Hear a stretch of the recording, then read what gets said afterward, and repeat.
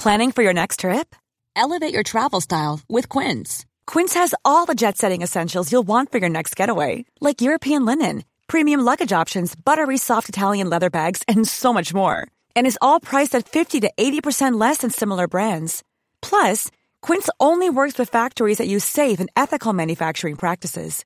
Pack your bags with high-quality essentials you'll be wearing for vacations to come with Quince. Go to quince.com/pack for free shipping and 365-day returns. Former senator hits out at confidential funds to OVP.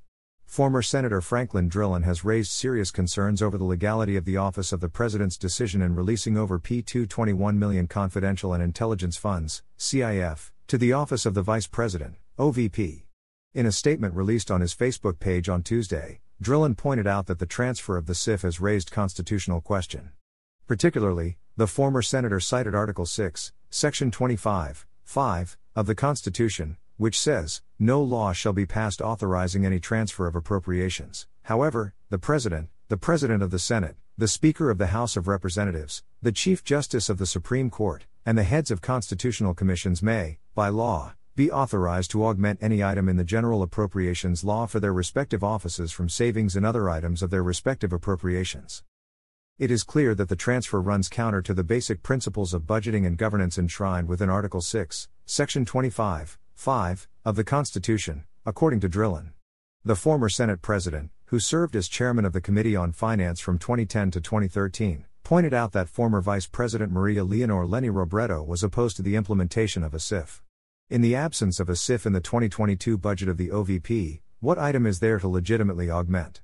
The decision raises serious concerns regarding the constitutionality of the fund transfer, Drilon said. Drilon said augmentation is permitted for existing but deficient items for appropriation, and also has a savings process to be sourced from another agency as duly authorized by the President. The Senate on Monday swiftly approved the budgets of Vice President and Education Secretary Sara Duterte, which had confidential funds of a combined $650 million, $500 million for OVP, $150 million for the Education Department.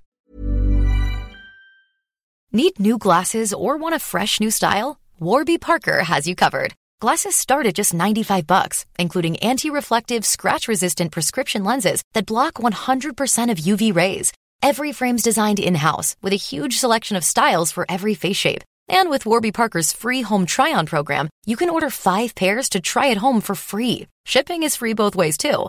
Go to warbyparker.com/covered to try 5 pairs of frames at home for free. warbyparker.com/covered.